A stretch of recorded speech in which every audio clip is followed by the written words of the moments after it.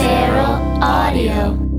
This idea that I had actually when I was 18 in 1972 to become a psychedelic therapist and try to bring back psychedelic research and integrate psychedelics into the culture, kind of a 60s hippie idea that I had when I was 18 in 1972 that I've turned 60 last year, and it still seems like a really good idea.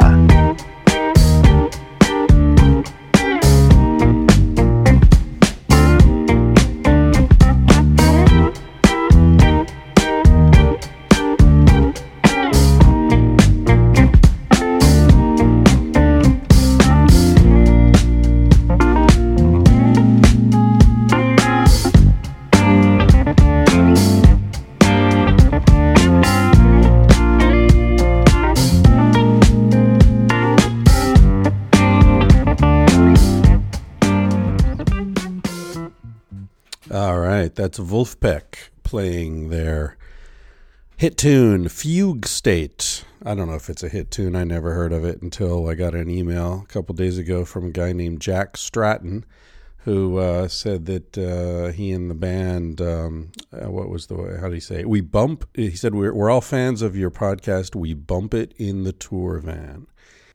So very cool of them to let me use the music. Again, it's called Fugue State, and the band is Vulfpeck with a V, Vulfpeck. I imagine that's German for wolf pack, but I'm just taking a shot in the dark there. Not really sure.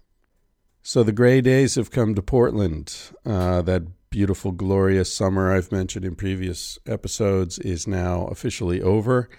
Seems like it coincided with the end of daylight savings time. I'm not sure if it happens that way every year, but it's been gray and drizzly here since I got back from Spain a while ago, and so we're socking in for the winter. Apologies for my voice. I still have this cold, and as you'll hear in this episode, I had it much worse a few weeks ago. I sound like I'm at the bottom of the sea. Not sure what's going on there. I don't know if I'm allergic to Portland or, whatever. My lungs are just about to expire. Maybe I need a lung transplant. In any case, the episode it's with a wonderful guy, very, I think, an important historical figure. He will be.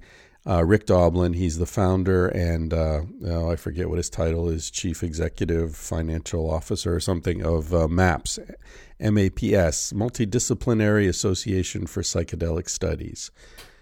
I've been involved with MAPS since my first term in graduate school, which was way back in, I don't even know when the hell that was, in the 90s at some point. I had a class in, the first term I had a class in addiction, and I had studied ethnobotany,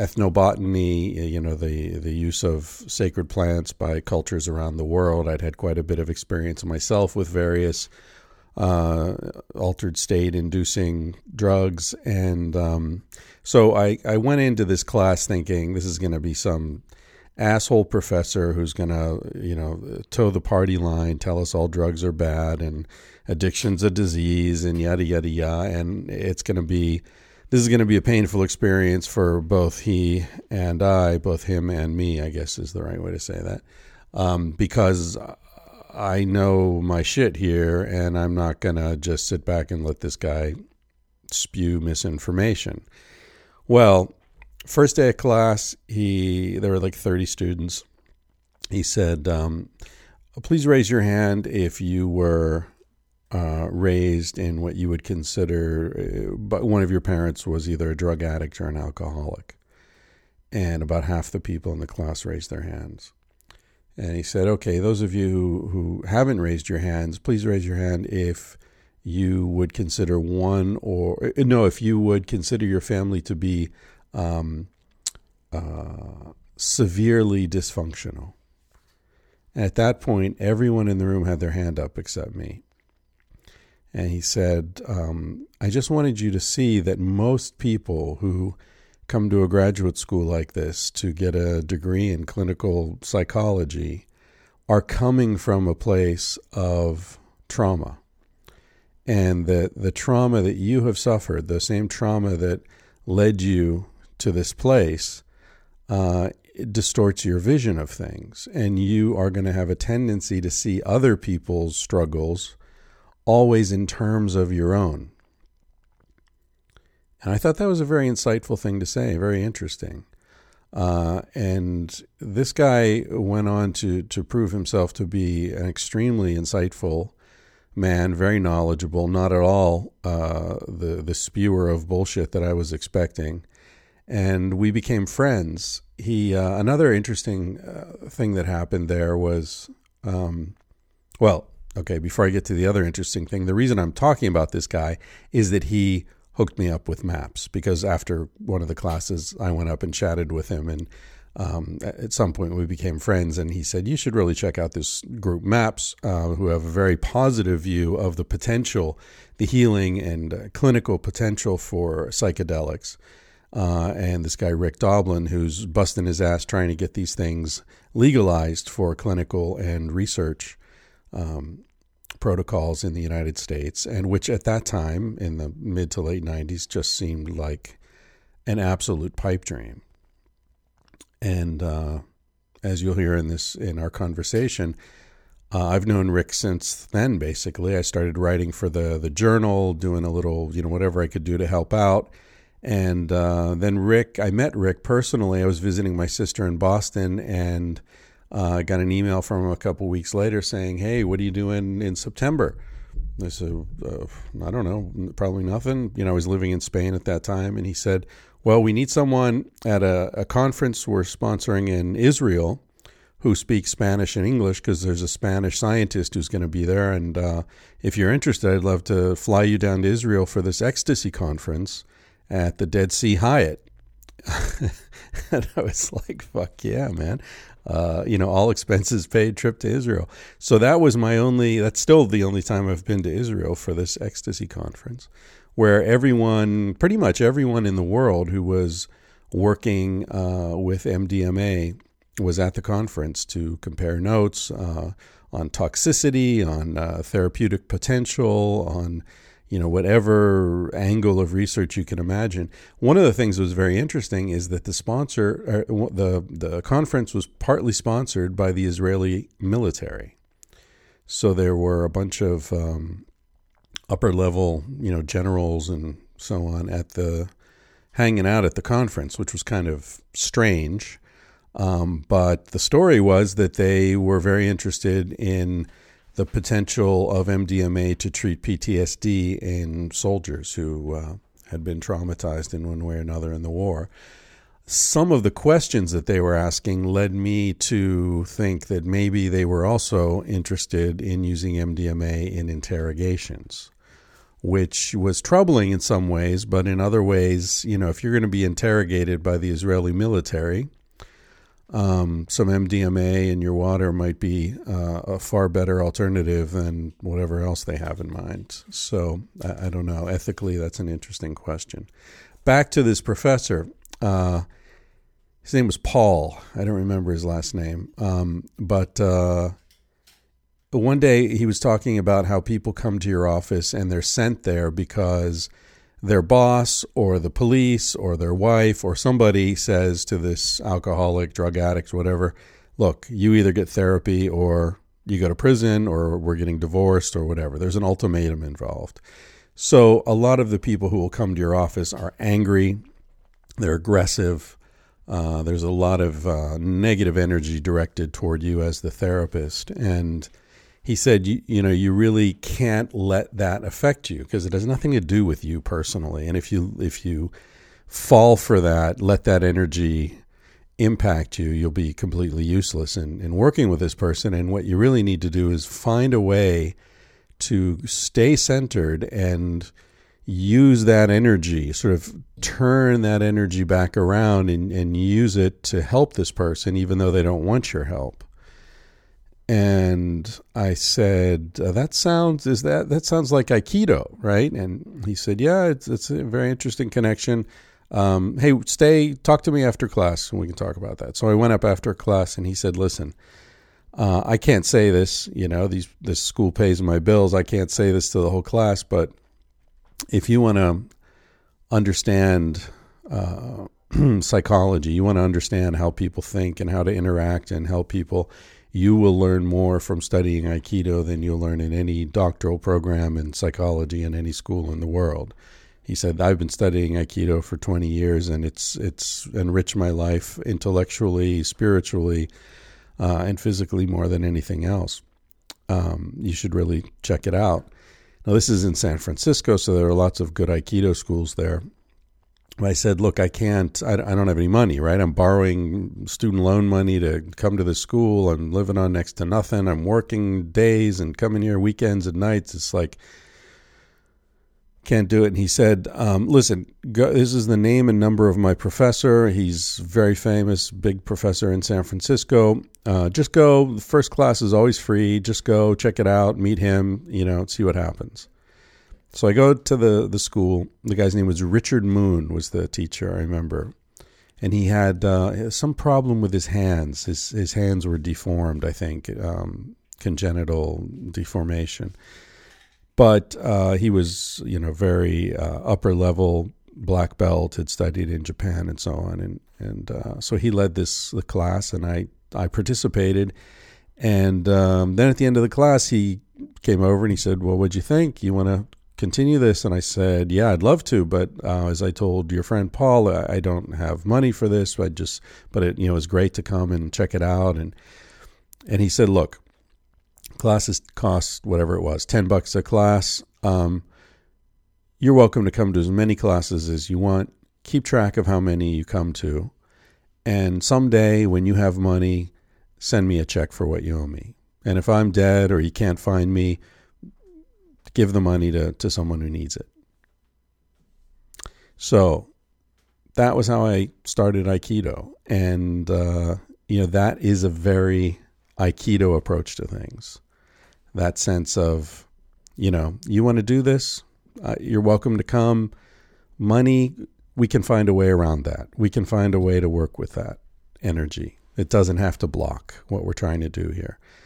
And since then, I studied Aikido in San Francisco and Barcelona, and maybe I'll start again here in Portland soon if I can clear my lungs. So, Rick Doblin, hope you enjoy getting to know him a little bit. He's a fantastic guy, and I think thousands of our descendants will look back and thank him for talking some sense into the United States government and the scientific community as far as the healing potential of psychedelics goes.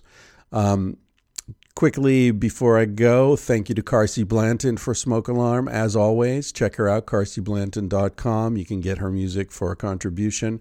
Shore Design T-shirts, as always, the best T-shirt manufacturer on the planet. ShoreDesignT-shirts.com.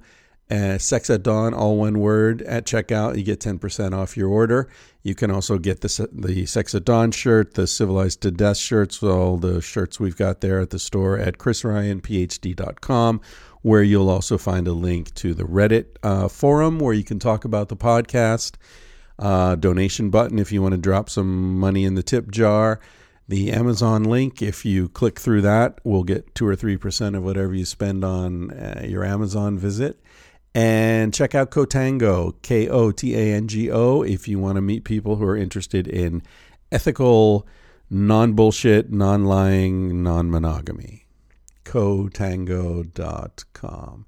Hey, thanks to the folks at Ergo Depot, by the way, ergodepot.com, ERGODEPOT.com, for this fantastic desk that I'm sitting in front of right now that goes up and down, although it hasn't gone up as much as it should recently, because I've been lazy and sitting. But anytime I want to stand up, I just push a button and the whole thing just goes and rises up. It's fantastic. Very cool. So thanks to all those people, and to Wolfpack, and to you especially, my dear listeners, for listening. I really appreciate it. All right. I am honored to have Rick Doblin here with me, the What are you? The CEO, the founder, the president? I know you're the Maps guy. You are the driving force behind Maps. But beyond that, what's your official title?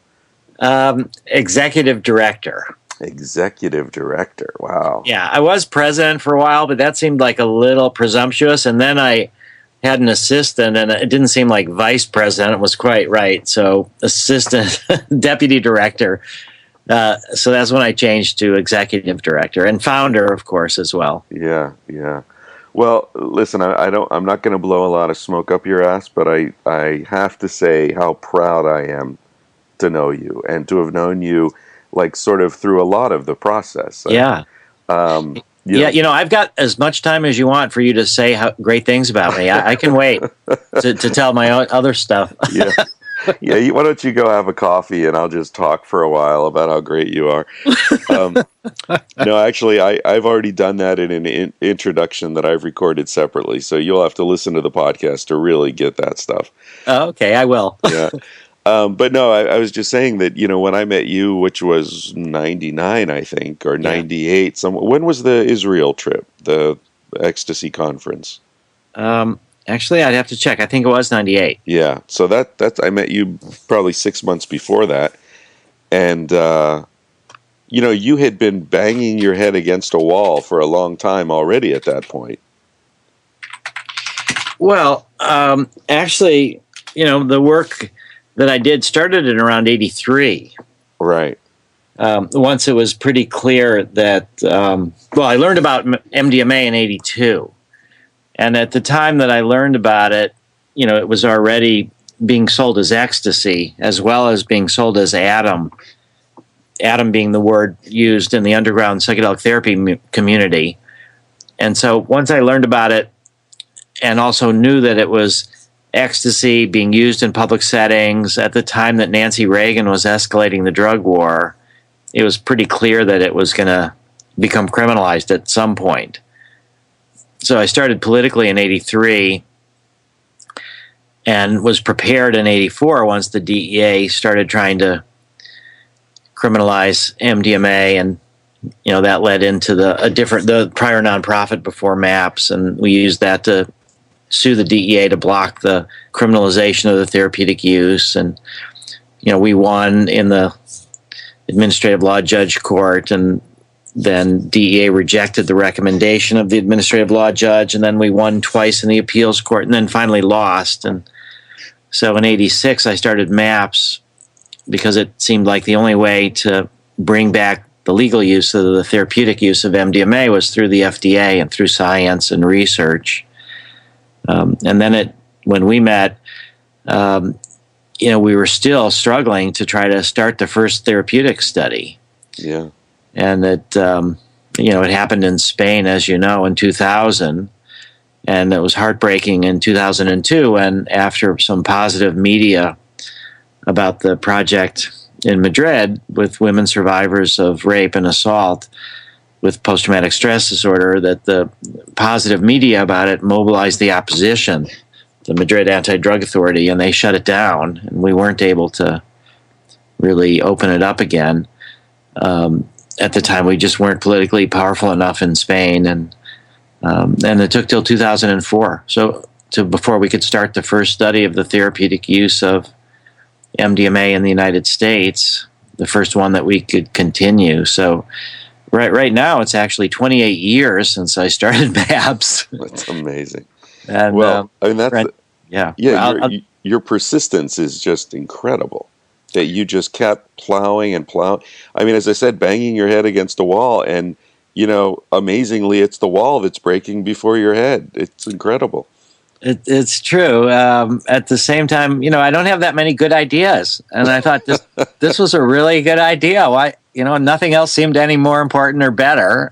Yeah. And I was able to find some. I think the crucial thing for me was to be able to enjoy the process, and even though the outcome was unclear and there was just so much opposition, that it just felt like this is what I needed to do. And so I could just keep on doing it. And it is really true. I think that now this idea that I had actually when I was 18 in 1972, to become a psychedelic therapist and try to bring back psychedelic research and integrate psychedelics into the culture.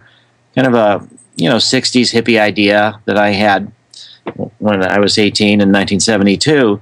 That I've turned 60 last year, and it still seems like a really good idea. So I've not had a better idea in 42 years. Well, it's good that you had your best idea early in life and that you recognized it. Imagine if you'd been chasing second best all this time. Oh, it'd be sad. Yeah, there was actually one moment at Esalen. This was in the late 80s when I was standing at the cliff overlooking the Pacific Ocean. And I just entertained this idea for a moment. I was like, well, who would I be if I wasn't interested in psychedelics, if that wasn't what I organized my life around? And I hadn't thought about that, for since 1972. So it was like, 17 years about, and I felt this kind of whirlpool almost, like this fear of like, who would I be if I didn't have this organizing principle? Almost like it was pulling me over the cliff, to destruction. Who would I be? And I really couldn't think of anything else. And since then, I've not asked that question. It just still continually seems right. And I think, for many of us, psychedelics have stood the test of time and also have different purposes throughout the lifespan. It's not just, something that young people do and then give up in their 20s when they start jobs and families. Yeah, when they get serious. Yeah. Well, the way you're describing it sounds so much like a marriage. The in terms of the role it's played in your own life. Having this moment where you say, well, who would I be if I weren't in relationship with this entity, right? Yeah. This is sort of formed. I've formed around this in a way, or my personality's formed in the context of this relationship. And then when you said that it fulfills different roles at different points in your life, that's true as well, right? The sort of changing relationship as you age. Yeah, I feel it is very true. It's like a marriage with a mission. Yeah. That's really helped define who I am. And you know that your partner is going to outlive you in this case. Well, yes, and that's very fortunate because I'd say there was this crucial crisis of confidence, perhaps.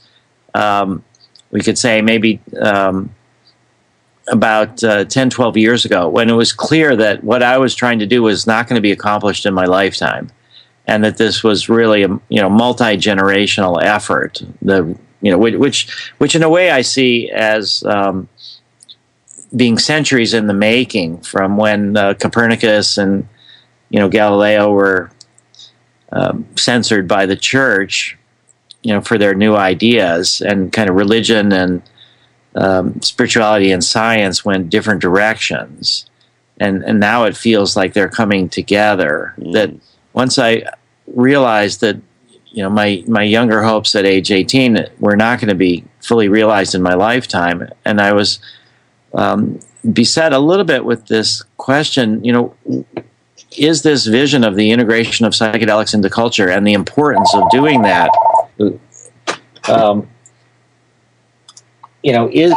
that, is that something that the younger generations would appreciate? Is it just something from the 60s, like this historical anomaly that, was caught up in the whole, enthusiasm for psychedelics in the 60s, and then once the crackdown happened, would current young people see this as a naive thought, and that really psychedelics don't have this, power and potential that I was thinking that they had, and that I based my life work on. And unfortunately, right around that time, I taught a class at college, at New College, the school that I had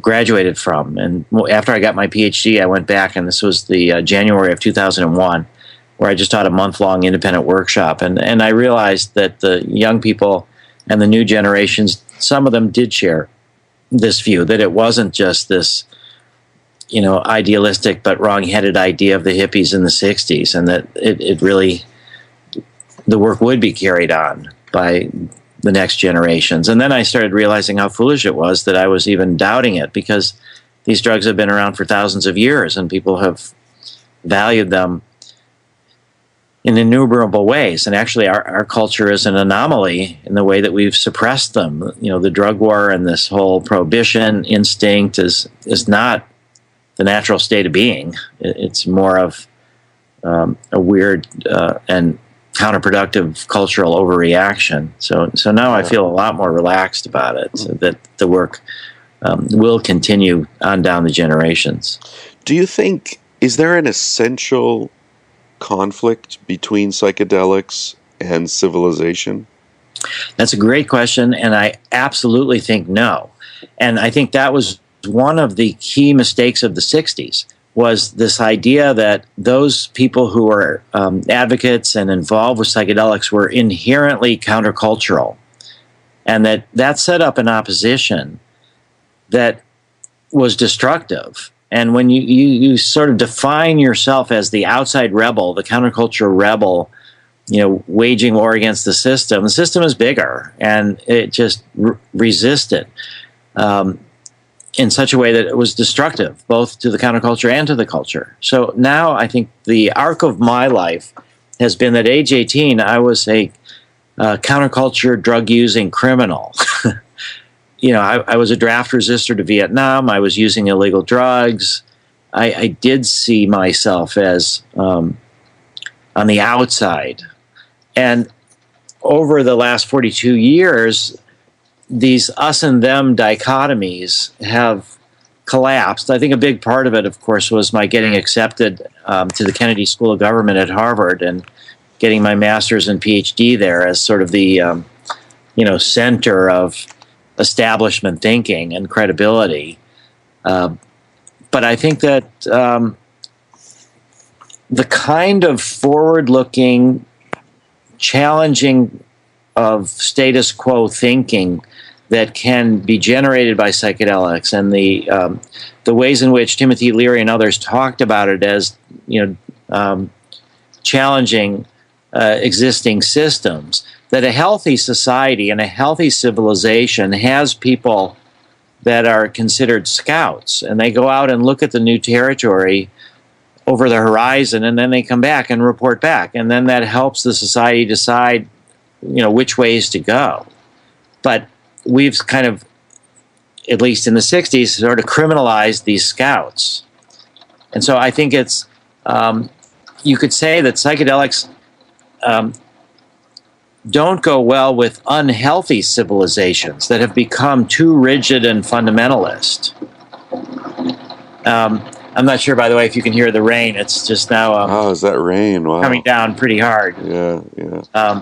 But this kind of clash, it's between unhealthy civilizations that don't have ways to bring in change. But I am strongly and firmly of the belief that we can integrate psychedelics and psychedelic experiences into our culture and our civilization, and it will be healthy for the civilization and healthy for the scouts, and that there is no inherent contradiction. And I think with Timothy Leary and others, he went to West Point. He was part of the mainstream, but he rebelled against it, and he was kicked out of West Point. So he could have chosen to stay at Harvard, but he kind of felt more comfortable leaving. So I think it was a matter of certain personalities that framed the use of psychedelics as somehow inherently corrosive of establishment thinking.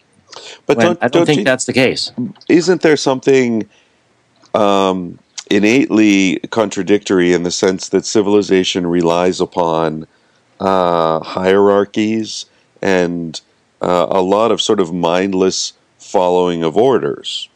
Whereas psychedelics lead you to question all authority and to seek a direct relationship with the transcendent and so on and so forth. I see what you're saying about how they can be a healthy input to a thriving society. But I also feel that there's something fundamentally inhuman about civilization on the scale at which we're talking about now. And psychedelics rebel against that. Well, I do think that there are really negative aspects to our civilization. That we look around, the extinction of species, the degradation of the environment, the rise of fundamentalism, the incredible persistence of violence as a way to mediate disputes. So that there are a lot of things in our civilization that I think are destructive and need to be corrected. But to have that view that will always be the case, and that somehow there's an inherent aspect of this questioning that belongs outside of the civilization process, that civilization can't handle it, I don't think is true. And I think if we reflect on our own lives, there's, and even what psychedelics do, that there are so much that we've got on autopilot. And in terms of just all of the functioning that we do physically that help us move through the world, and the way that super athletes have gotten things that are their motions, their actions, their responses are below the level of awareness, but they're just on autopilot, and that helps them to do higher functioning things. So I think it's a question of what are those things that are on autopilot, and are they healthy, and do they have the feedback system so that when something changes you can also respond. So I think that civilization as a whole clearly needs a course correction. I go back a lot to Albert Einstein, who said that the splitting of the atom has changed everything except our mode of thinking, and hence we drift towards unparalleled catastrophe. What shall be required if mankind is to survive is a whole new mode of thinking. And what is that mode of thinking? In my view, it's this sort of mystical sense of connection and oneness that will lead us to appreciate people that are different, to not dehumanize the other, that will lead us to cooperate and appreciate and celebrate differences, because fundamentally we're more the same, and not just human life, but all life on the planet and life in the universe. And I think if we can bring about that new mode of thinking, that then psychedelics can be both an integral part of bringing about that new mode and can sustain it. So I would say, I guess, in response to your concerns about this, potentially, because if there is this inherent conflict between civilization and the challenging of the status quo that psychedelics can produce, then there's less hope that we can integrate psychedelics, that there'll always be this suppressed, marginal aspect. And, if we look in the history of shamanism, there is this sense, too, that the shamans are often on the outside of culture, but at the same time, many cultures have shamans as the core. Yeah. So I don't think that it's a doomed quest, that because we have these tools of transformation, that there's always going to be this conflict. And also, I would say that these tools are not as powerful as we think that they are, and that culture is more powerful. So the context, the set and setting. So if you look at some of these ayahuasca churches that use this incredible tool for opening up, they're still encased often in these syncretic religious contexts that are heavily Catholic, they're hierarchical, homophobic, patriarchal systems that these ayahuasca religions have emerged from this kind of culture. So the culture dominates over the psychedelics. Along those lines, are you concerned at all about the rise of ayahuasca tourism and the commercialization of this sort of experience? Well, just last week I was at the World Ayahuasca Conference in Ibiza. And that was one of the big topics of conversation, is how do we view the ayahuasca tourism? And what we've seen, and there was over 650 people from over 50 countries. The conference was a phenomenal success. But there was this growing concern about the abuses that are taking place, sexual abuse of mostly women that come down to Peru and ayahuasca for ayahuasca tourism. There's a lot of profiteering. There's competition between the shamans, for the business.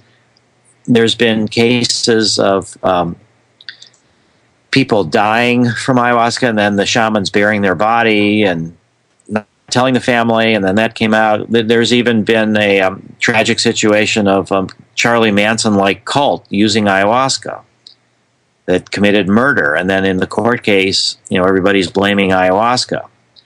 And at the same time, there's just been an amazing number of people who are part of what you would say is this conventional civilization, some of the movers and shakers, leaders of this conventional civilization who've been inspired by their ayahuasca experiences to turn more philanthropic than mercenary, than monetary.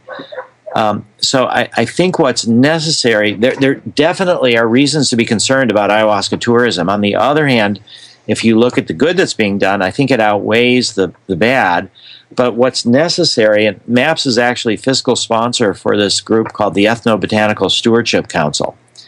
And it's an attempt to create a self-regulatory process like fair trade or other kind of organic certifications that the industries create to protect what they're doing. That I think in the absence of full social acceptance, we need to be moving forward with these self-regulatory processes to try to educate people about where are the shamans and the clinics and the centers acting in a responsible way, where they're not so responsible. How do we provide feedback and ratings so people can have more information about where they're heading?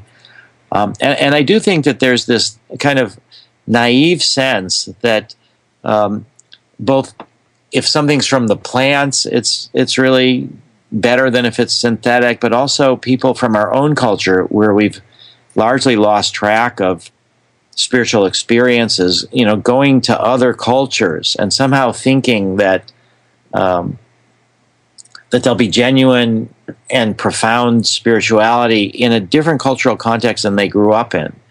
And we don't often give full acknowledgement to the fact that these cultures really are different than ours in quite a lot of different ways, and that we need to find ways in our own cultural context.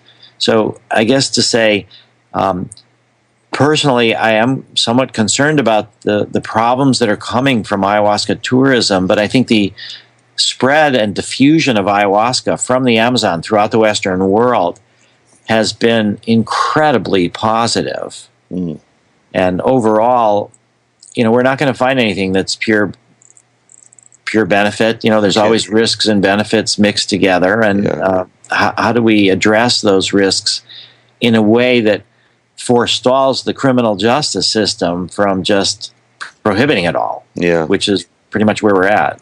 You mentioned someone died from ayahuasca. I hadn't heard that was possible. Was it? Can you die from an overdose? Or well, it's not exactly clear. I mean, what happened was this young man, a young, healthy guy, teenager actually, I believe, really young, went down to an ayahuasca treatment center, and they had their process, which is somewhat similar to what happens in the Native American tradition of in other traditions in Australia, the walkabout, the vision quest. So their approach was that people would take ayahuasca and go off into these little huts and spend the night by themselves. And they went in the morning, and this one guy was dead. And how exactly he died, I don't think it's clear. But the shaman, in a panic, buried him and didn't tell the family. It's just like he disappeared. And then it took a couple weeks before they figured out what happened, and then the shaman finally confessed and dug up the body. And so somebody did die on one of these ayahuasca retreats. It could have been a snake bite or anything.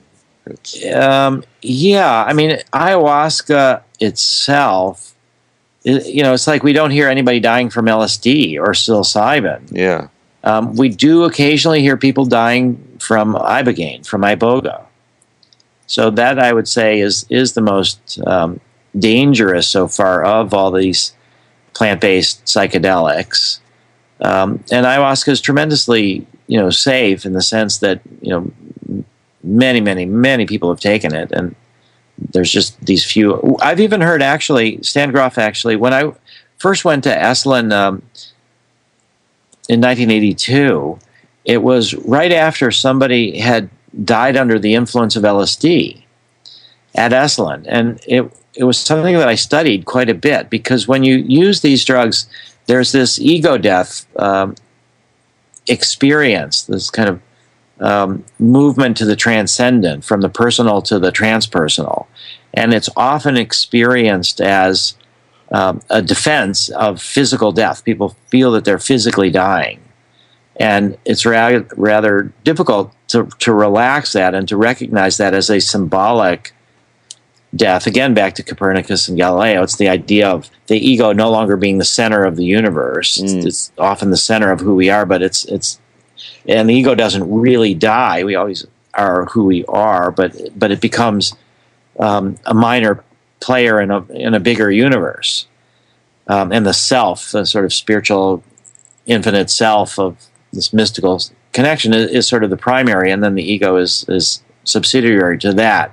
So I ended up trying to do a lot of investigations on my own. There was the family of this woman that died was suing Esalen and suing Stan Grof, even though Stan didn't know this person at all, was a work scholar at Esalen.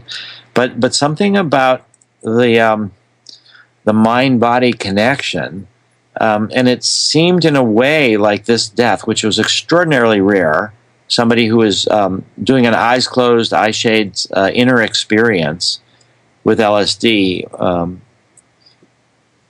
died during the course of that, and just the sitters, thought she was having a psychological breakthrough, and then noticed that she'd stopped breathing and died. And it seemed like a death from fear, that she was confronting a lot of things. She wanted to escape. She wanted to leave the setting. She wanted to run outside. And Esalen is on the cliffs, as I've said. It's a dangerous place to be running around. Yeah. And they told her that she couldn't leave. She had to stay there.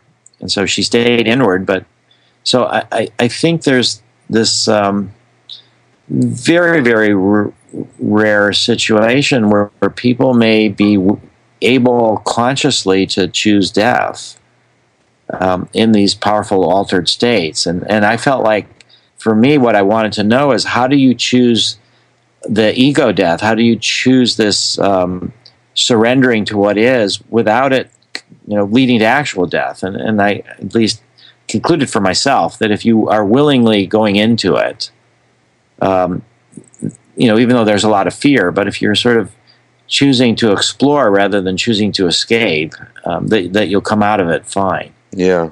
You mentioned ibogaine.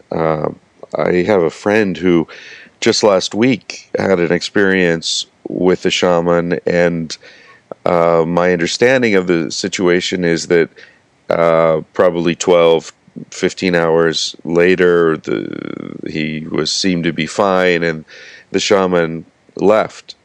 And then he collapsed. My friend collapsed and was unconscious for 2 days in his apartment. And he collapsed in a way that cut off circulation to his legs. And so when he was found 2 days later, he was taken to the hospital. He was in an induced coma for over a week, and they don't know if he's going to lose his legs at this point. It's a horrible situation.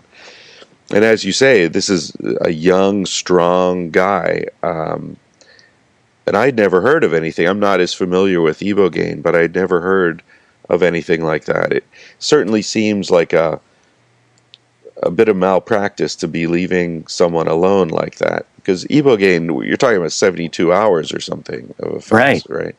Oh, yeah, right. I mean, I did that in 1985, and it was one of the most powerful experiences I've ever had, and very important to me personally. Just to contrast it with our psychedelic research that we're doing with the FDA and institutional review boards around the world, we have our sessions usually start at 10 in the morning, and end by around 6 o'clock. So they're about 8-hour sessions. But then people are required to spend the night in the treatment center, and the therapist may leave, but then a night attendant comes in. Yeah. And then the very next morning, there's hours of integrative psychotherapy reviewing what happened the day before and really trying to do even deeper work and looking at some of the issues and now that people are down, it's really important, the integration process. And then in the afternoon, people can go home, but they can't drive. And once they get home, we have a phone call with them every day for a week.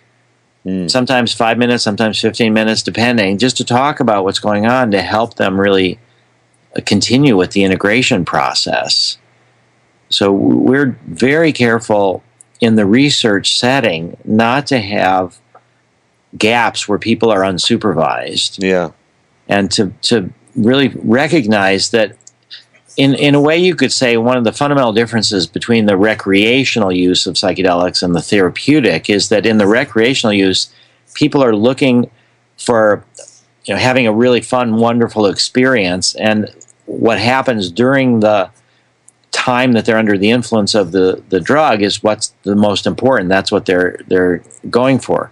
But in the therapeutic experience, it's what people bring back and how they integrate that into their daily lives and how they're changed on a long-term basis, hopefully with whatever clinical problems that we were working with them to address have been reduced over time. And so I think it's that focus on what people bring back that really keeps us grounded in the safety as well, because there's all sorts of contact after the experience is over on a frequent daily basis, just checking in with people.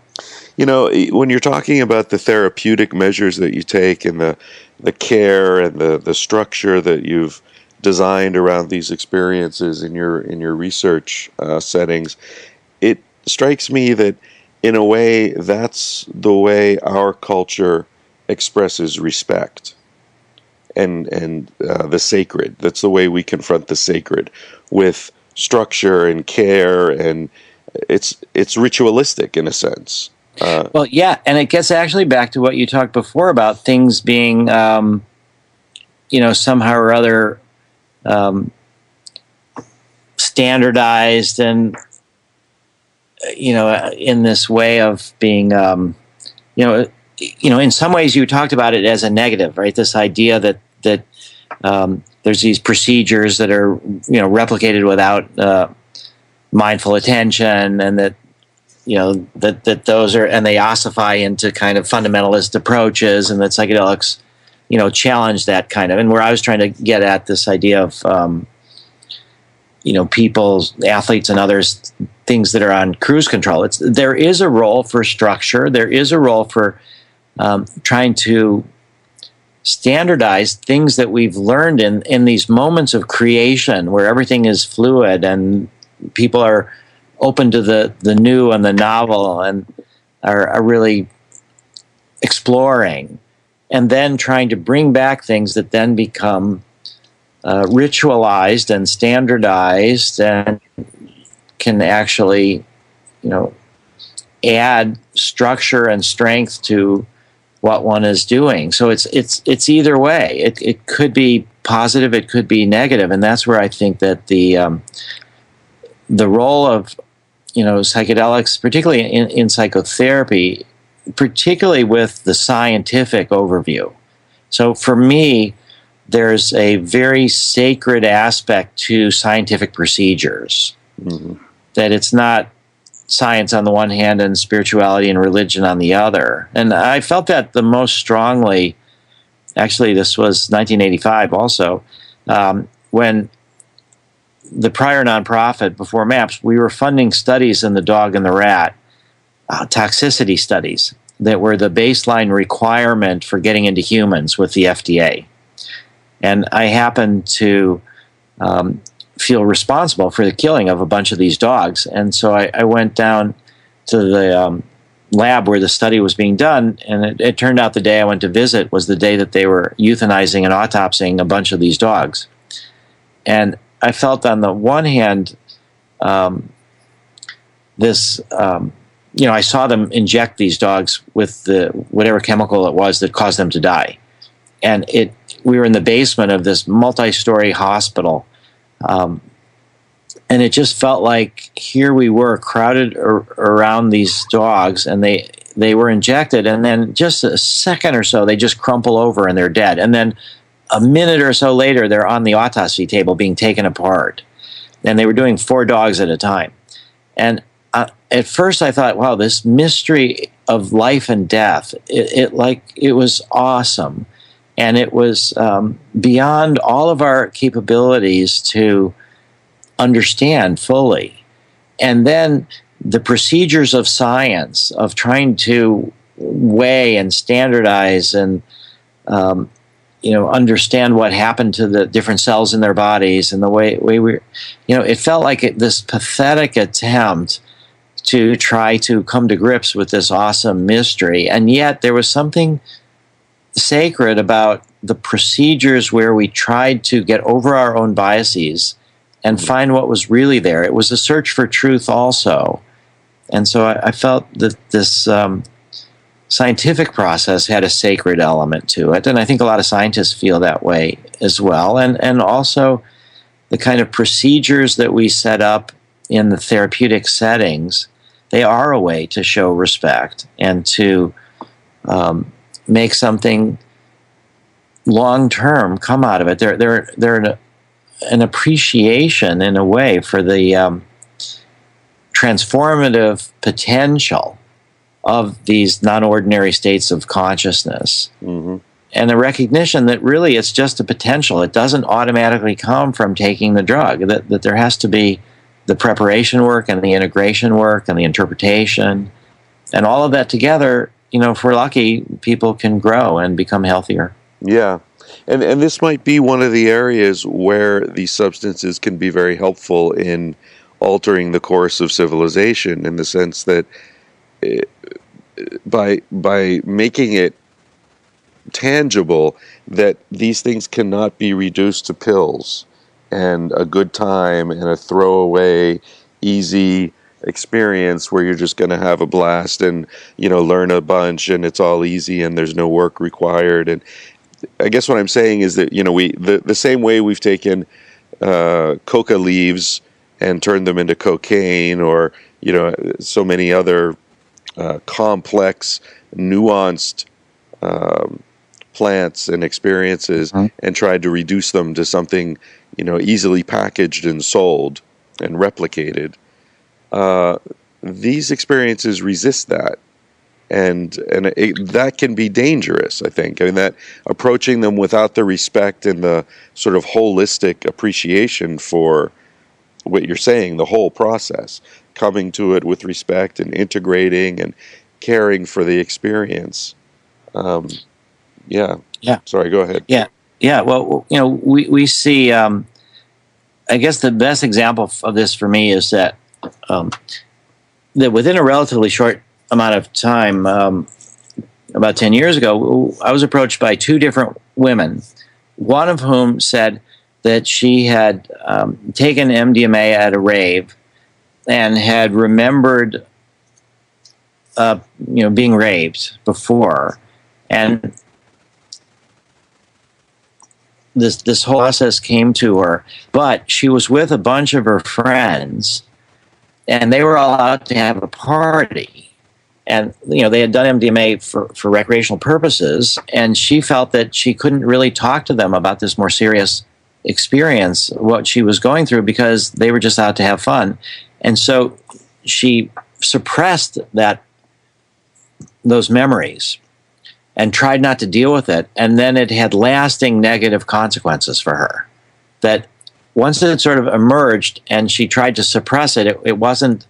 it upset her balance, and then it was almost like post-traumatic stress disorder, that she was unable to get past it and unable to get to forget it, and it had long-lasting negative consequences. And then that same week, I was approached by another woman who was saying that a similar thing had happened to her, but that she was with friends who were supportive, and she went off into a corner and worked through it. And within an hour or so, she was able to at least come to a better understanding in terms with what had happened to her, realized that it wasn't happening now, that was something that had influenced all of her emotions, but she didn't need to carry that forward as the template for how everybody will react. And she ended up feeling healthier and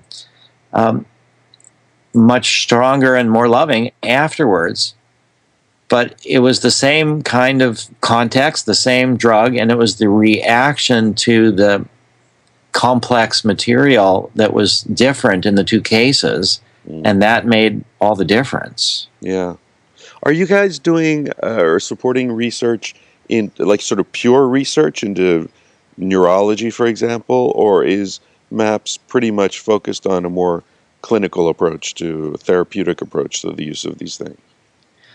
We're very focused on the clinical research, and pure research we don't do at all unless there's some real strong political importance to it. So again, my background is this combination of wanting to be a psychedelic therapist, learning how to be a psychedelic therapist, but then also, at the Kennedy School, studying the politics of how we move forward to integrate this into our society. And so from the FDA's point of view, to make a drug into a medicine, we're required to prove safety and efficacy.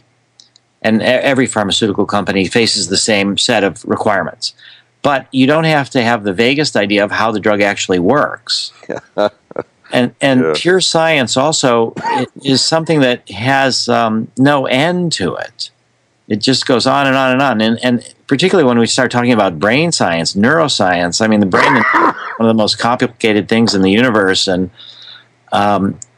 hundreds and hundreds of millions of dollars, will be spent, billions of dollars. I mean, there's billion-dollar, brain initiatives being talked about. NIDA is actually, National Institute of Drug Abuse, is talking about a $300 million initiative just to look at scan 10,000 young people when they're 10 and then when they're 21 and see if they've used marijuana and how their brains might be different. So for us as a small nonprofit, MAPS's annual budget this year is around $2 million. It's going to take around another $18 million or so to make MDMA into a prescription medicine, of which we have around $5.5 million in the bank already from a bequest from a Shauna Haley. But we have to be very strategic about our resources, and we have to focus them in ways that are most likely to bring about this transition, you could say, between fear and hope on the part of the public, that we've been suffering from this massive propaganda campaign in order to justify the horrors of prohibition that has demonized these drugs and has overemphasized their risks, exaggerated the risks, and denied the benefits. And so there's been this enormous reservoir of fear of parents for their children, and everybody, MDMA, one dose, holes in your brain, that a lot of people still believe. Marijuana leads you to heroin use, all these things. Chromosome damage. Chromosome damage from LSD, all this fear. And so for us, the therapeutic use is the way to mitigate the fear by getting good evidence that in certain contexts there's more benefits than risks, and also give hope for people. And so that's why we've strategically chosen to work with patient populations that the general public really respects and accepts as being part of the mainstream. So for us, veterans and soldiers and firefighters and police officers, we have our first police officer with PTSD from work-related PTSD enrolled in our study. And so we've really looked at pure research as something that's for other people to do. And we hope that the research that we will fund and generate that demonstrates therapeutic benefits will prompt other people, other governments, major foundations to say, well, how does this really work? But for us, I don't really care how it works, and neither does the FDA.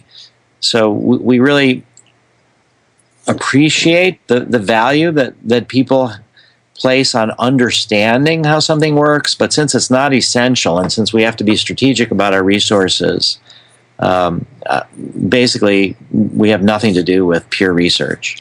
Well, but the byproduct of what you're doing is, I think, opening up the way for pure research, because you're opening up the possibility of even bringing these substances into a laboratory. Yes, that is true.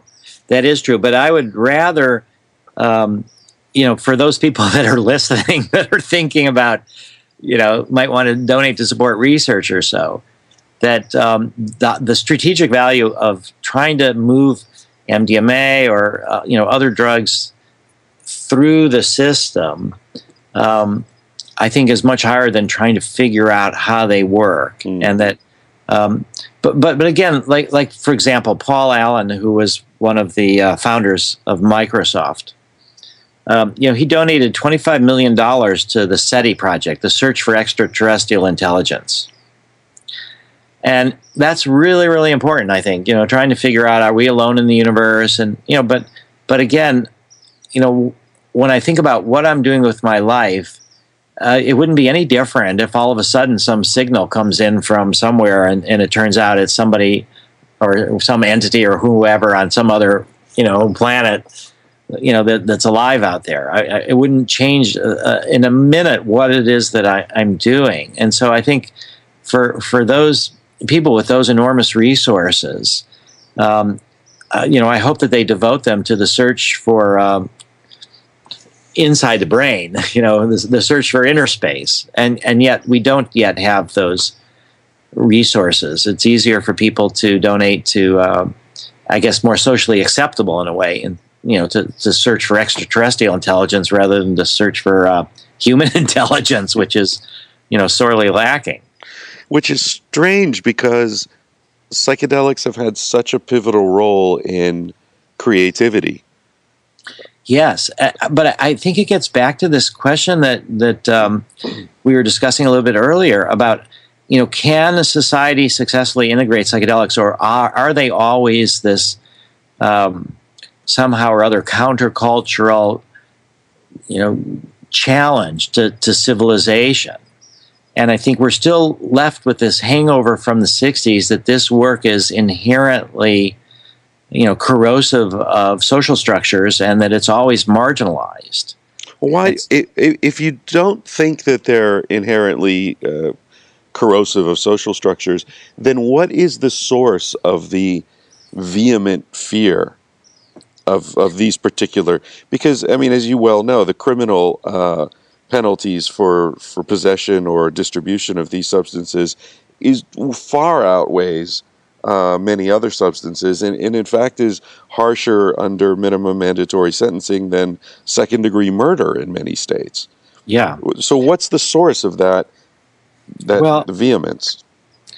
I think if we look at some of your own work into, monogamy, polygamy, how people's desires in a way have been channeled by civilization in certain ways. I think the fact that psychedelics open us up to the things that have been suppressed, and that many of us, have grown up in somewhat repressive circumstances where our core desires, our urges and desires, and particularly when you're young too, and you're the center of the universe, you really want, I guess I should say, you really want what you want, and you're not so focused on what other people want.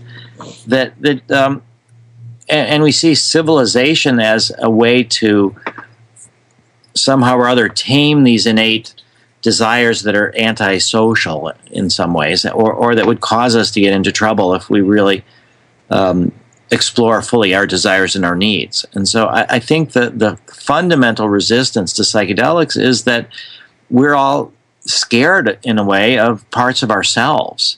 And how do we integrate them, both with our own personalities and with society that is trying to channel us in certain ways?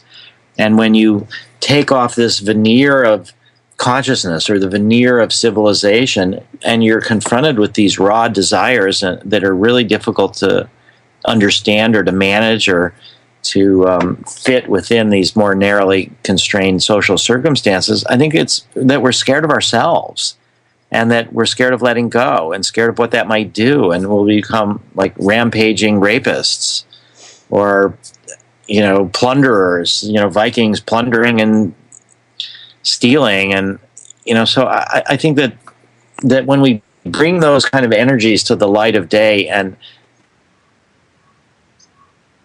negative potential in us as well as the positive potential, and then learn to try to how we express who we are, that it's more about what we do than as we're struggling with these energies. I think that the core resistance to psychedelics is the fear of ourselves, and that we all have that to some degree.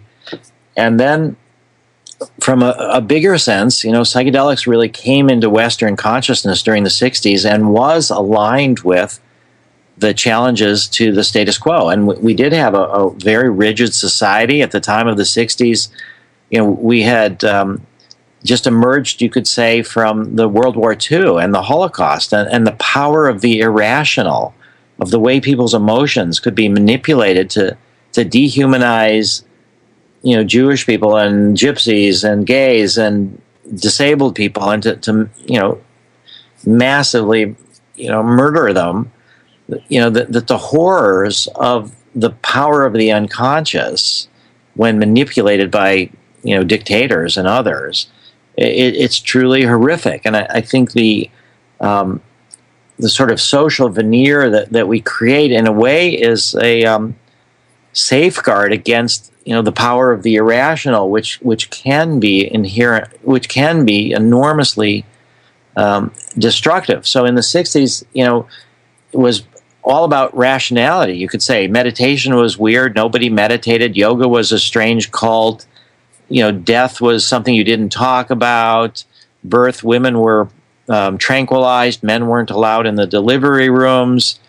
And so when this tools of psychedelics came into more widespread use in a time of this rigid culture that was very much reeling from having to deal with the Holocaust that came about in Western Europe, and the sort of pinnacle of civilization in some ways, you could say, and yet the irrational was so powerful that it caused the warping of that entire civilization. So I think there was this incapable rigidity that caused this clash and caused psychedelics to be seen as counterculture, and inherently so.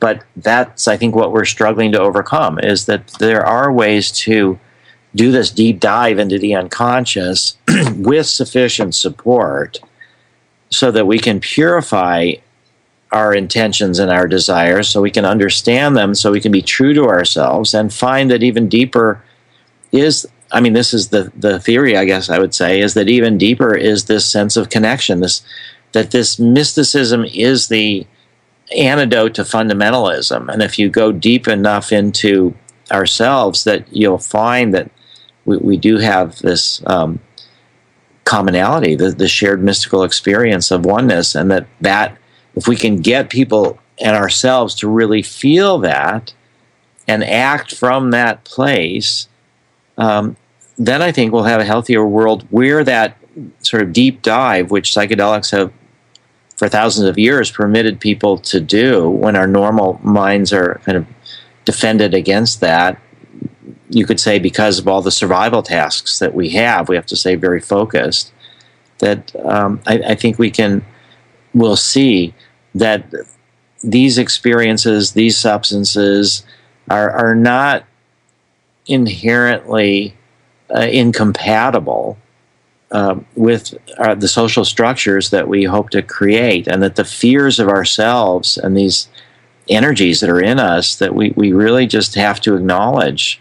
For me, one of the biggest experiences of my first DMT trip was, this blissful sense of being connected with all of the sweep of history, and it was just glorious. And then I had this thought somehow, like, hey, you're just appropriating all the good parts of history, but if everything is in you, then Hitler is in you too. it just caused me to plummet into this kind of sour, deep depression in a way. But it was true that there is this Hitler within all of us. That there's parts of me that want to control and dominate and don't care about others, and acknowledging that and trying to work through that and not act from that place, although that is part of all of our potential, is what we really need to do. So I'm ultimately hopeful, again, with this bigger project of integrating psychedelics into our culture, and that it can be done in a healthy way. You are one articulate motherfucker, I'll tell you. That was that was a hell of a speech there. There were several times where I thought, man, I should just stop it right there. That it can't get any better. That was fantastic. When you were talking about the various things that we're afraid of and running from, you mentioned you mentioned birth, you mentioned death, you mentioned so many things, and it occurred to me how ironic it is that I agree with you. I think a lot of the fear of psychedelics is the fear of life itself, the fear of mortality, the fear of the thing that we know that no other animal knows, right? Which is that we're all going to die.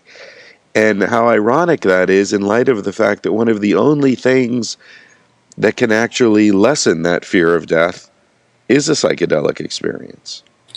Yeah, well, first off, I would say I don't know really that no other animals know they're going to die, don't know that they're going to die.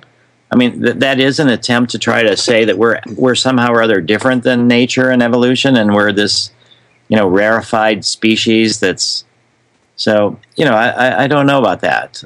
You do get a sense sometimes that certain kind of animals, when it comes time for them to die, they go off by their own, they, dig certain kind of places. Mm-hmm.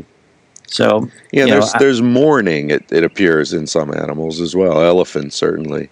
Yeah. So I don't know that we're that unique, but I do feel that what psychedelics can help to do, and what it helped me to do, is be more frightened of not living fully than of dying. Right. And that promotes a certain kind of courage and a willingness to try, even in view of the fact that we're going to fuck up and make mistakes and it's not going to come out the way we hope. And, but I think that for me, most people, you hear this about how at the end of people's lives, they talk often about how their biggest regrets are not for the things that they did do, but for the things that they didn't do. Right. And I think that fear of not living the life that we have this precious gift that we didn't ask to be born. Again, it depends what you think about reincarnation and stuff, but basically, I think we didn't really ask to be born. And, here this gift is given to us, and we have this very short period of time and to live and do what we can. And I think the psychedelics really help us appreciate the preciousness of the moments, the fleeting nature of the moments that we have, and have caused me and others to be a little bit more courageous about trying things. Yeah. Listen, I know you've got stuff to do, and I've got this terrible chest cold. I feel like I'm coughing in the ears of my audience here, which is terrible. I apologize for that. Thank you so much for taking the time to chat with us today. It's a real, as I said before, you're one of the few people I know who I think will go down as a historical figure. I actually, sort of in my mind, I've always grouped you together with Dan Savage in a strange way. Oh. I don't know if you've ever met him. No, I haven't. You know who he is, though, right? Yeah. Well, the thing that I guess is the similarity I see with the two of you is that a long time ago, the two of you decided to just tell the truth and throw caution to the winds and stick to your guns against a lot of resistance. And you were both such fringe characters when I met you 20 years ago. Yeah. And now here you are in the mainstream. I see you on fucking CNN with Sanjay Gupta. I'm going to be with him tomorrow, by the way. He's speaking at the Kennedy School of Government tomorrow about medical marijuana. Fantastic. Well, so here you are. I see both of you in the mainstream, but neither one of you has changed. What's changed is the stream. You've pulled the mainstream in your direction. And that is an amazing thing to have done. And I really congratulate you for it. Yeah, thank you. And there's, I think I'll be satisfied once MDMA becomes a medicine accepted by the FDA, which we now are predicting will take place in 2021. So we've got another 7 years to go, and I'll be able to die happily if that happens, and even if not, I think it's moving in an inevitable direction. I think you're right. I think you've changed the momentum, and it's moving in that way. And I think there's a huge amount of energy coming from the fact that so many Americans are suffering from PTSD, and that MDMA seems to be by far the best treatment protocol available.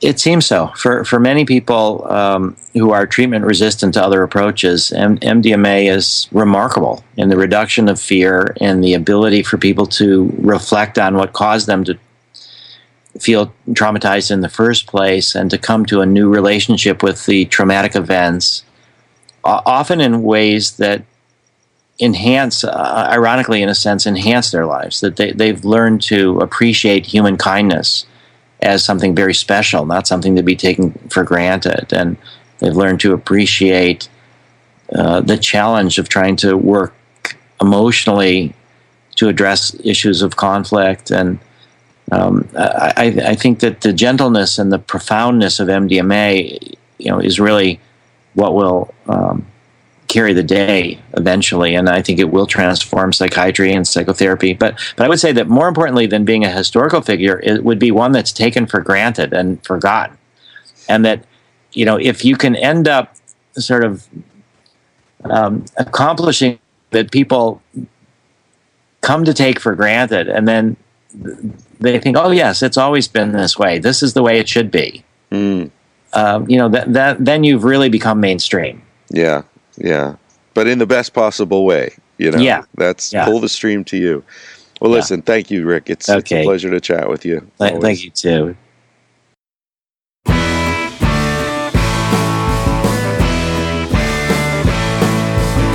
He said, baby, what's the big deal? Feel what you want to feel. Say what you want to say. You're gonna die one day. For example, I could kiss you just because I want to. What's the difference if you turn away? I'm gonna die one day. Why do you waste your time? Think about your reputation, trying to meet an expectation, wondering what they're gonna say. When everyone you ever known said it for a headstone. I don't wanna give the end away, but we're gonna die one day. Your body is an animal, doesn't ask for much. A little music and a soft touch. Why don't you let it out to play? Your heart is in a bird cage, singing in your chest. You wanna shut it up or give it a rest. You're gonna die one day. Why do we waste our time? Think about an obligation, running from a confrontation, wondering what we ought to say. When everyone we ever known said for a headstone. I don't wanna give the end away, but we're gonna die one day. We're gonna die one day. We're gonna die one day. So baby, what's the big deal? If you wanna be free, say what you wanna feel. Spend the night with me. I'm gonna take you up in my arms. And if we must go down, we'll go singing to the smoke alarms. We'll dance into the ground.